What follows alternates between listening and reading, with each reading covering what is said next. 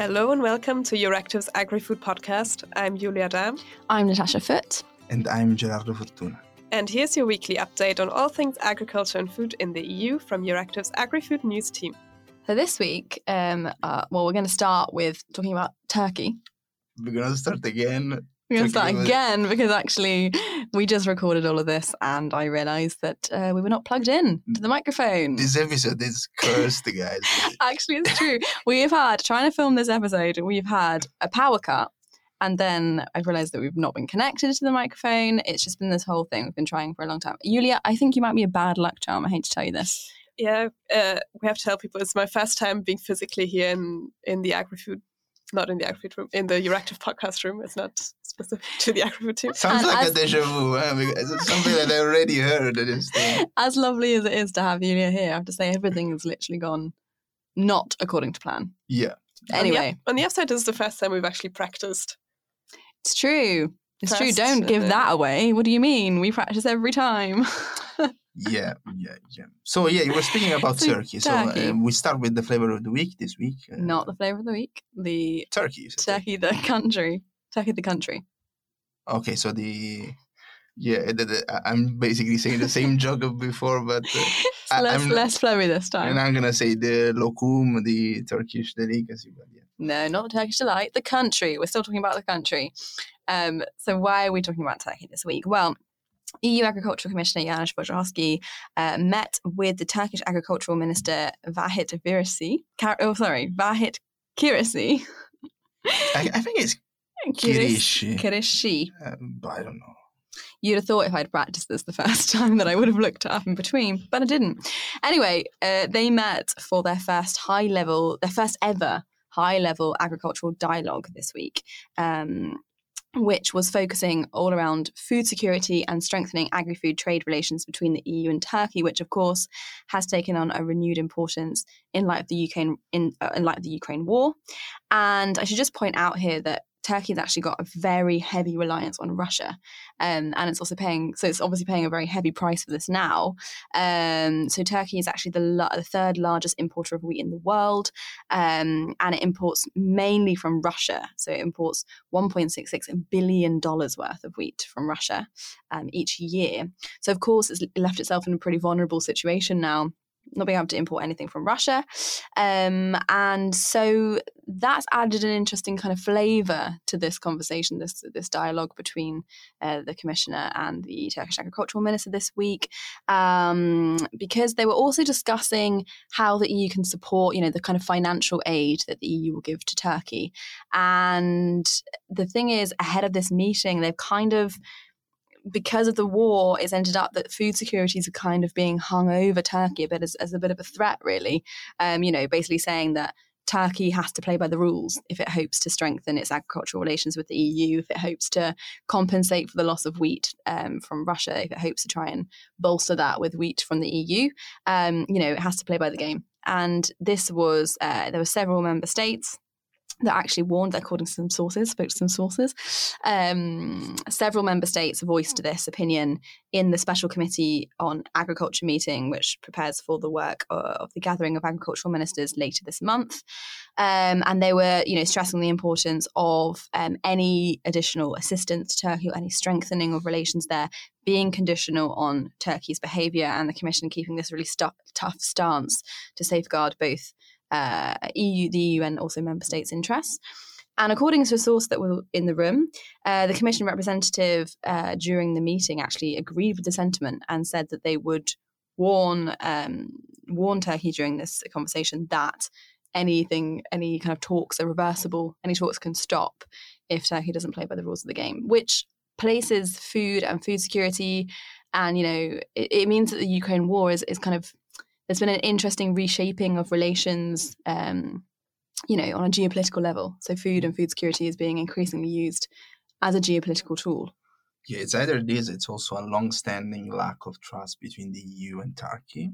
But yeah, as you said, it's basically geopolitics. No, it's. But right now, Turkey needs it. So there's like an interesting kind of leverage, As everything in trade, it's mutual because at the same time with the strong reliance on production, that the EU is putting on recently actually needs some country where to actually export this increased production in grains, for instance. Like again, probably the countries that are gonna profit the most by this opening of or strengthening of ties, trade ties with Turkey is of course Germany, because it's the biggest exporter of grain in Europe, and is already one of the Turkey is already one of the main destination of German wheat. So yeah, again, it's also part of a bigger plan, not only in terms of geopolitics, but also in terms of electoral weight, because we know that, for instance, Commission President Ursula von der Leyen, she's Christian Democrat, she's a member of the CDU, but the current government in Germany is basically ruled by the Greens, and I'm looking at you. I was going to say, we have a resident expert in the room, and Gerardo's like, in Germany. Led by Social Democrats with Greens in it, and Liberals. Yes. See, don't mansplain to Julia. Yeah, no, indeed. Absolutely. Never done it. But and again, it means that in 2 years, she wants the renewal of her mandate, but the government colors have changed. So this could also be a good, olive branch.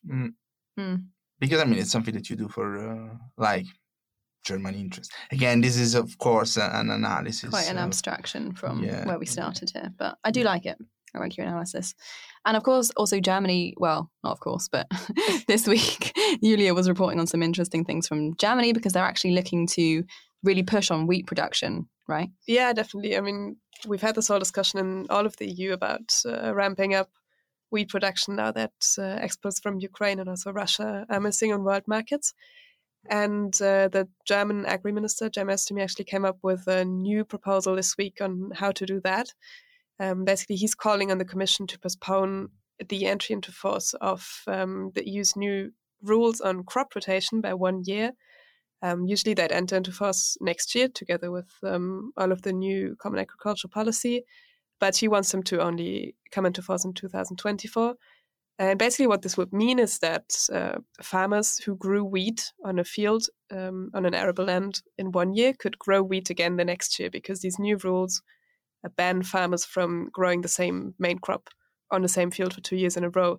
So if they came into force on all of the fields where there's wheat at the moment, they couldn't be wheat again. So basically this is meant to make it possible to grow more wheat. But of course it also comes at a price, because there are reasons why you usually have crop rotation rules, which is really important for soil health. Yeah, it's been a practice that's been practiced since forever, right? Like, I mean, for disease control and for soil health. Yeah. Centuries and centuries of agricultural practice. So basically there's a price to it, but the reasoning of Cem Özdemir seems to be that the alternative in order to ramp up wheat production, the alternative proposal is being discussed a lot, as we've talked about before, and as you might have read about, is this idea of growing crops on fallow lands. And he really, really doesn't want that. You'd lose the ecological benefits of fallow lands. So basically, he considers that this is a better alternative, and he wants this to be done instead of using fallow lands. Interesting. It's all coming together. Like us today in the the podcast, that is in the very warm podcast room that needs very oxygen. Warm. But before moving on to the next topic, just check if we're still recording, just to avoid. I'm panicked, guys. Another interesting thing happened in the EU bubble today. Actually today. Yeah, literally today. Yeah. Yeah, it's the today as of recording. Yeah, the presentation of these solidarity lanes, which are basically some kind of alternative logistics route to improve the EU-Ukraine connectivity when it comes to grain export. It was presented by the Commissioner for Transport, Adina Valean. So these solidarity lanes are trying to and include, for instance, railways and other connection in order to avoid the blockade of Ukrainian ports due to the Russian invasion. So again, it consists in some short, medium, and long-term measures that could basically help Ukraine exporting goods, because we know that most of the export of Ukraine used to be through their ports in the Black Sea. There are also some literally standard issue with for instance, the Ukrainian wagons are not compatible with most of the Eurail network. So you mean on the train? The train? Yeah, the train wagons, yeah, indeed. Okay. It's something that we sometimes take for granted because we are in a single market, but like even some very long connection, like literally they're physically incompatible. I don't know. I mean, probably people living in Brussels already went there, but there's a museum of trains. That's not where I thought you were going to go with this. And you can basically see that there's the standardization in the rail in rails. It's really fundamental because it's all about standards, not the measure of wagon, the measure of the tracks, no. And when that makes sense, you have to run along the same. Because also this kind of standards change quite frequently, and if you don't have a coordination, which is the one coming from the belonging to the single market. But yeah, for third countries might be complicated. So let's see. There was also an event at the European Food Forum this week where Taras Kachka, the Deputy Minister of Economy of Ukraine, explained that the key problem at the moment is not the production of food, but logistics. It's also a story that recently Yulia published on logistics and how to help Ukraine in exporting the food. So this is a major, an important help coming from the Commission.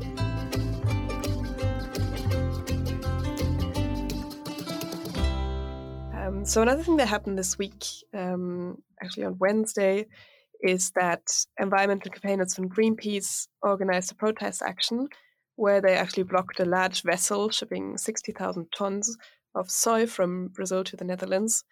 And this is linked to an EU policy, that's why we're talking about it. It's linked to the EU's new planned deforestation law or anti-deforestation law.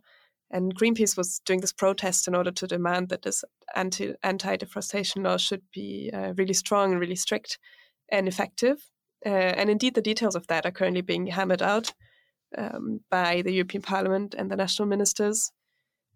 This new law was proposed by the European Commission back in November 2021.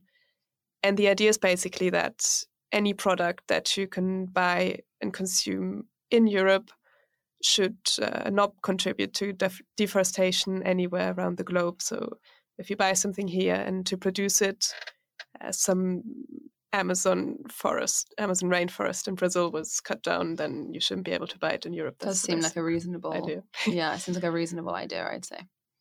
But obviously, how to do that in practice is a completely different matter. And now, after the European Commission proposed it, the ball is in the court of the European Parliament and the Council of National Ministers to make their own amendments, propose little changes and all of that. And the environment ministers, who are mainly responsible, but also the agriculture ministers, for example, have already come together in some discussions during the past month. Natasha actually reported on that back when it happened. And even though basically everyone supports the idea of having this law and thinks it's a good cause, it's actually quite complicated on practical details and how to implement it. And that was also the vibe recently, about 2 weeks ago, when the proposal was discussed in the Parliament's Environment Committee, where the Conservative MEP Christoph Hansen, who's a rapporteur for the Parliament on this file, presented his draft amendments on the Commission's proposal. So let's hear what Hansen had to say about why this is an important issue. And I think it is clear to all of us that the fight against deforestation is key if we want to tackle as well climate change, because we know that forests are storing huge amounts of CO2 and are the lungs of our globe. So it is very important that we hold as much as we can influence it, at least the global deforestation.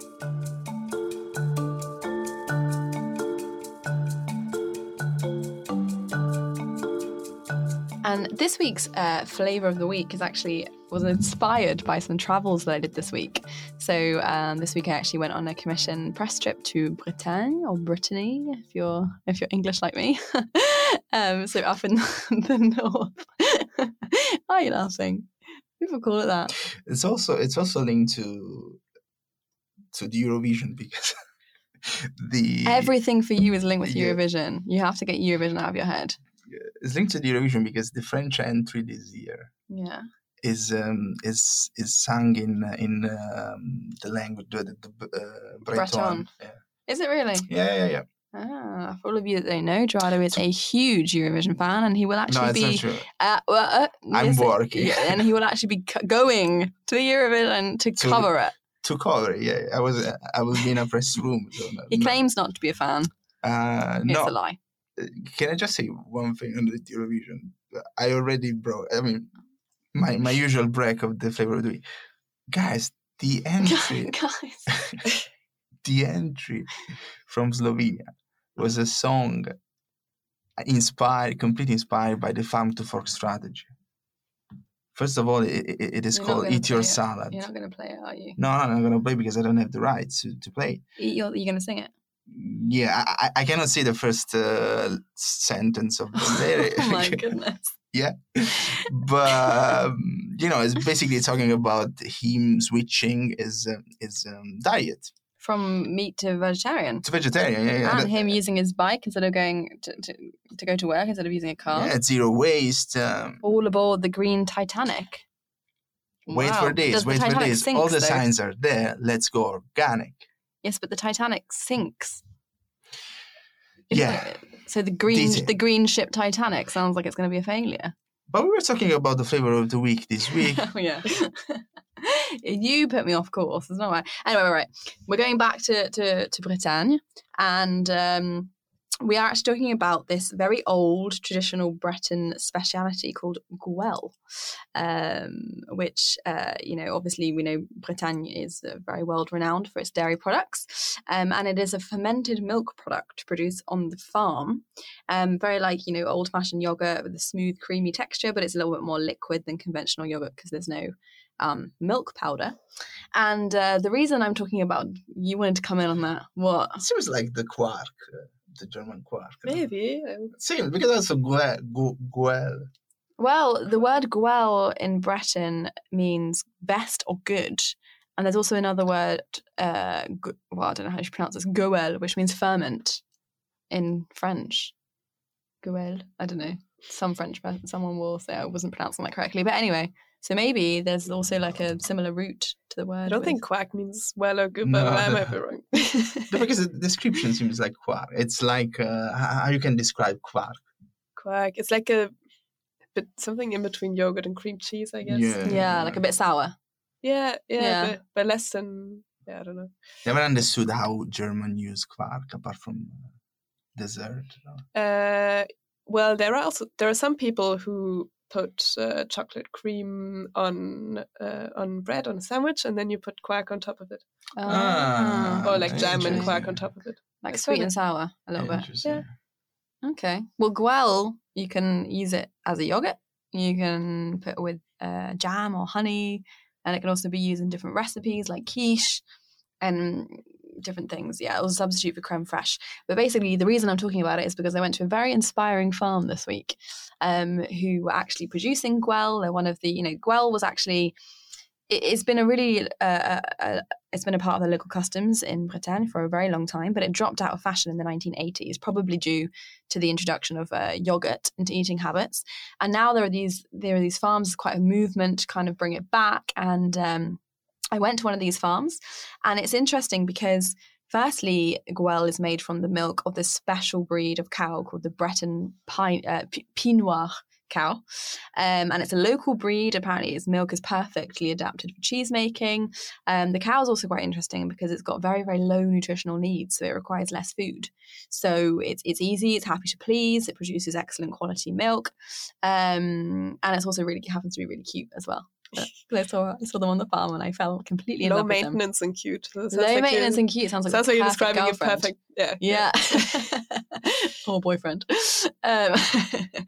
And basically there's, because of this renewed interest in Gouel, it's also helping to preserve this breed of cow, and it's also helped open up other traditional Breton dairy breeds to this. There's things like the Froment de Léon and the Nantaise and things like that, different breeds. So it's helping to not only sustain local farms who get a premium in the EU for preserving these rare breeds of cow, but it's also a great niche in the market, this kind of traditional product. And according to this farm, apparently it's quite popular. People are really, in the local, they sell locally. People are really kind of taking this back again, reclaiming it, which is a nice story. Actually, the European Commission launched some action about the use of neglected plant and animal genetic resources in 2014. And actually, one of the projects that was selected across Europe for the economic valorization of rare genetic resources was the Gouel project. With these cows. So the idea was to work with producers and researchers to try and understand the ferment and the origin of Gouel and to secure its production and make this really quality product. And also farmers in Bretagne have also successfully obtained the protective designation of origin. Don't get too excited, Gerardo, I know they're your favourite label for this product, making it the first dairy product in the area with a PDO from the region. Can you believe it? From dairy country, from cow country, the first PDO. Unbelievable. You know why I'm not excited? Why? Because I actually told you, Tash, since you're going to Brittany, bring some whatever back. And we're gonna do a live tasting. I know, instead but of I the didn't have the flower of the opportunity to buy them. So take it out with the commission. We didn't have enough. We didn't have enough time to buy these products. I would have bought. I would have bought bad commission. I would have bought buckets of Gouel. Yeah. So maybe next time we could. Next time I go, I will bring you some Gouel. Okay. Okay. And that's all from us this week. This week, the AgriFood podcast is produced by Euractiv's AgriFood team, Gerardo Fortuna, Natasha Foot, and Julia Dam, with the technical support of Evi Chiori. This podcast is also available on all major streaming platforms, including Apple, Amazon, Stitcher, and Spotify. Be sure to subscribe to our newsletter so that you don't miss the latest agricultural news from the EU. I'm Natasha Foot. Thanks so much for listening, and see you next week.